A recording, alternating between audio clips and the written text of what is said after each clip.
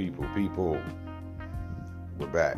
MKD Podcast. I'm your host, D. Miller L. Welcome, family. You're listening to our series called Metaverse, Episode 6. I could tell that y'all been enjoying these, man. These last couple of shows we've done have ranked among our highest. So that's dope. Again, family, if you want to support the podcast, you can share, like, right? Put it out there. That's always super helpful.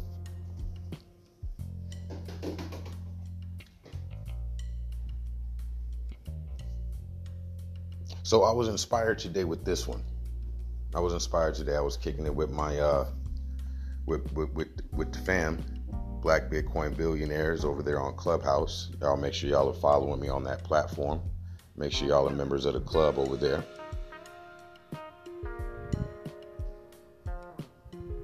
But we had a great conversation this morning.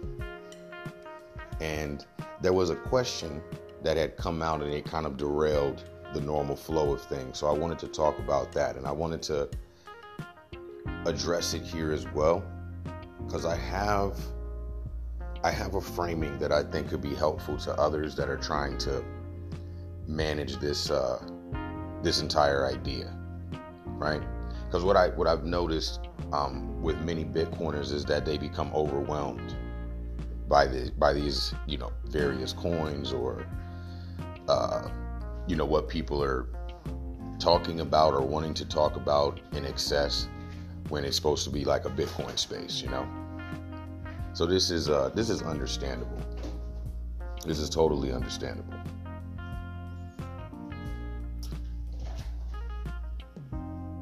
So I want to again address an issue that I heard being discussed. I was a moderator there on the stage, but the question. Let me go ahead and get this together for y'all.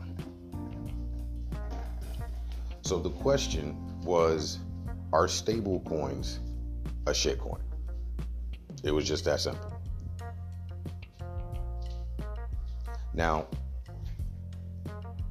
the answer is also just as simple. And here is the answer from me. You have Bitcoin and then you have everything else. If it's not Bitcoin, it's not Bitcoin. Bitcoin is the most important. Never let anyone sell you anything other than that. And that's just the baseline. That's how we have to start off on a baseline level. That way we have the proper framework to operate off of. You have Bitcoin and then you have everything else. Now again, don't ever let anyone try to sell you on the idea that this is just like Bitcoin or this is the next Bitcoin or any kind of goofiness like that. That's a fast stop right there. Okay, so I'm sure that part is clear for you.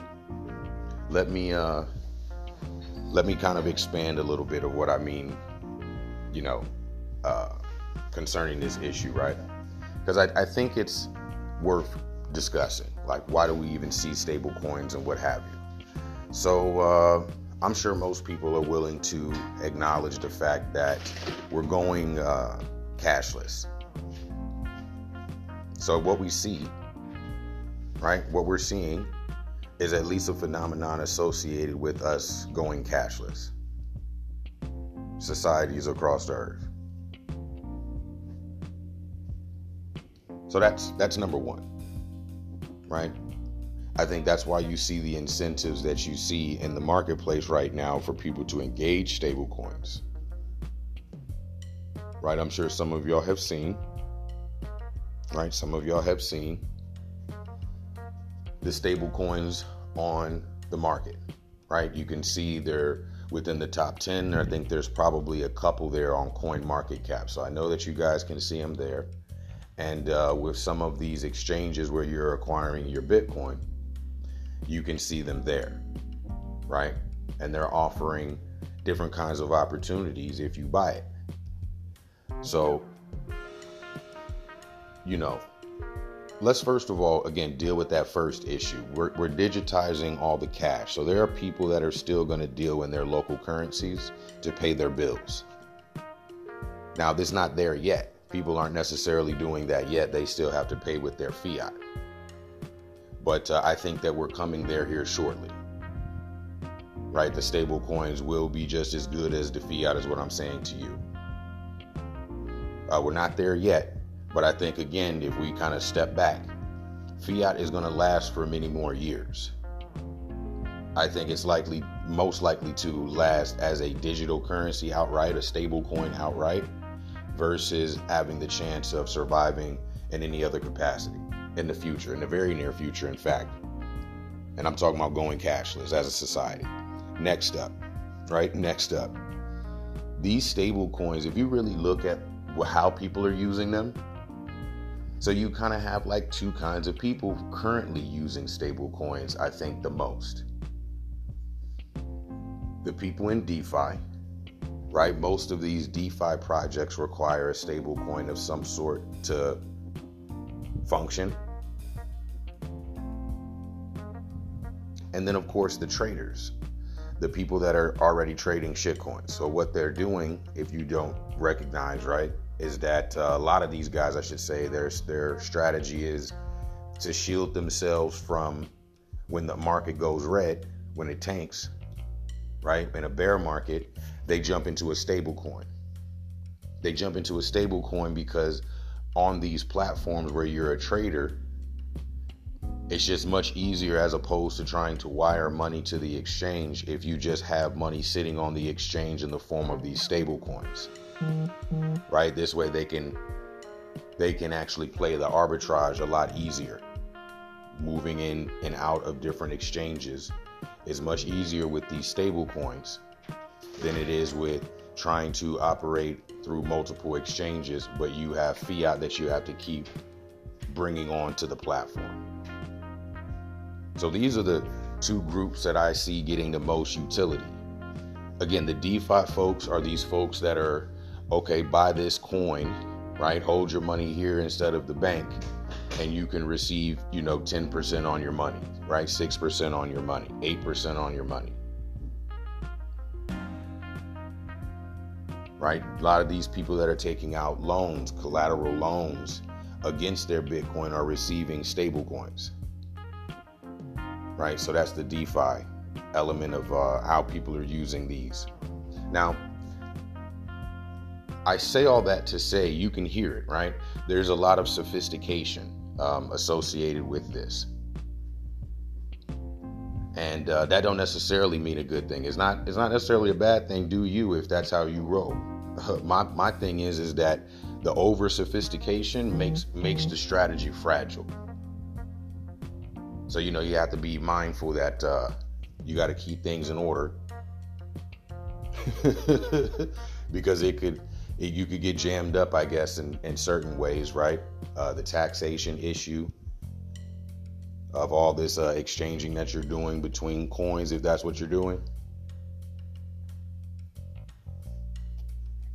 So just something that, you might want to think about if you're considering stable coins, right? I've already given you the foundation. You have Bitcoin and then you have everything else, or shit coins. Now, what is the truth of people using it? We just walked through that, right? As far as what I can see. If you guys have seen people using it for other purposes, get in the comment section and let me know what you've seen, right? And as I said before, I think that is just adding fragility to, maybe a person's situation. Right? It could be adding fragility to your strategy. It all depends, right? I guess there's so many different stable coins. And again, they're not all created equal. So if you're going to play around with stable coins, you probably should do your due diligence on all of that stuff. and like I told you, my biggest thing is that the more sophistication you add, right, to your strategy, the more fragile it is. acquiring Bitcoin is always going to be the most anti-fragile strategy, acquiring more Bitcoin. Now, again, I understand the argument. People are going to say they trade. People are going to say that they do DeFi and they do all of these other sophisticated techniques to get more Bitcoin. Hey, if that's how you've been doing it and you've been successful at it, you know what I mean? Again, do you? I would never tell anybody what they should be doing with their as far as how to make a living, you know. But I would just say, for general purposes, general population, folks, do not be fooled. All right, Bitcoin and stable coins are not the equivalent. I think that's when the beginning of it starts, right? Because people are like, what should I buy? Should I buy Bitcoin or should I buy stable coins? Listen, you're going to buy whatever you're going to buy, but just don't be confused. It's not it's not a situation where it's like, I got this and I got some of that too. It's more like, do you have enough of the Bitcoin? Do you know how important the Bitcoin is? Stablecoin is going to be here. Stablecoin is going to remain at whatever rate that they are as far as for you to purchase, because I don't even know if you're really purchasing stablecoins as much as you're exchanging your fiat for the stablecoin fiat, whatever it's called, right? USDC, USDT, whatever, the Binance USD, whatever. You know, you're not really buying it per se as much as you're just exchanging your notes for their digital note. So I guess what you're buying into is the idea of some yield, right? Whatever percentage yield that they're offering for you to just hold your value with them, right? In the form of these stable coins. Okay. I think that concludes this one. We don't even have to go too far beyond this. If y'all have questions, definitely let's get in the chat. Let's chop it up. If y'all missed the session this morning, man, y'all missed a good one from Clubhouse. Should have been there. I definitely put it on my social media, so y'all always are able to access the link if you're following the social media. On a closing note, be reminded, on this upcoming Sunday, we have our next open house. You guys know you get 50% off if you're following me on Clubhouse and are a member of the Black Bitcoin Billionaire. The tickets are $50. We are still running the promotion. If you guys have already purchased from Bars to Bitcoin by the Bitcoin Vegan, Justin, your ticket is actually free, right? You just need to qualify by being a member on Black Bitcoin Billionaires and following me on Clubhouse. You hit those 3 marks, your entry to our open house is free. Now, I want to remind you, all you have to do is get in my DMs to request your ticket. And once again, y'all be ready. I have the best, I have to put it out there, I have the best collection of NFTs. I'm gonna bring some of them out, and we're gonna kind of talk through them. I'm gonna share my Bitcoin story with you. I'm gonna share some of what I've collected with regards to the Bitcoin culture, and we're gonna build on that. This is an opportunity for the general public to get a better understanding on what the MKD podcast is all about.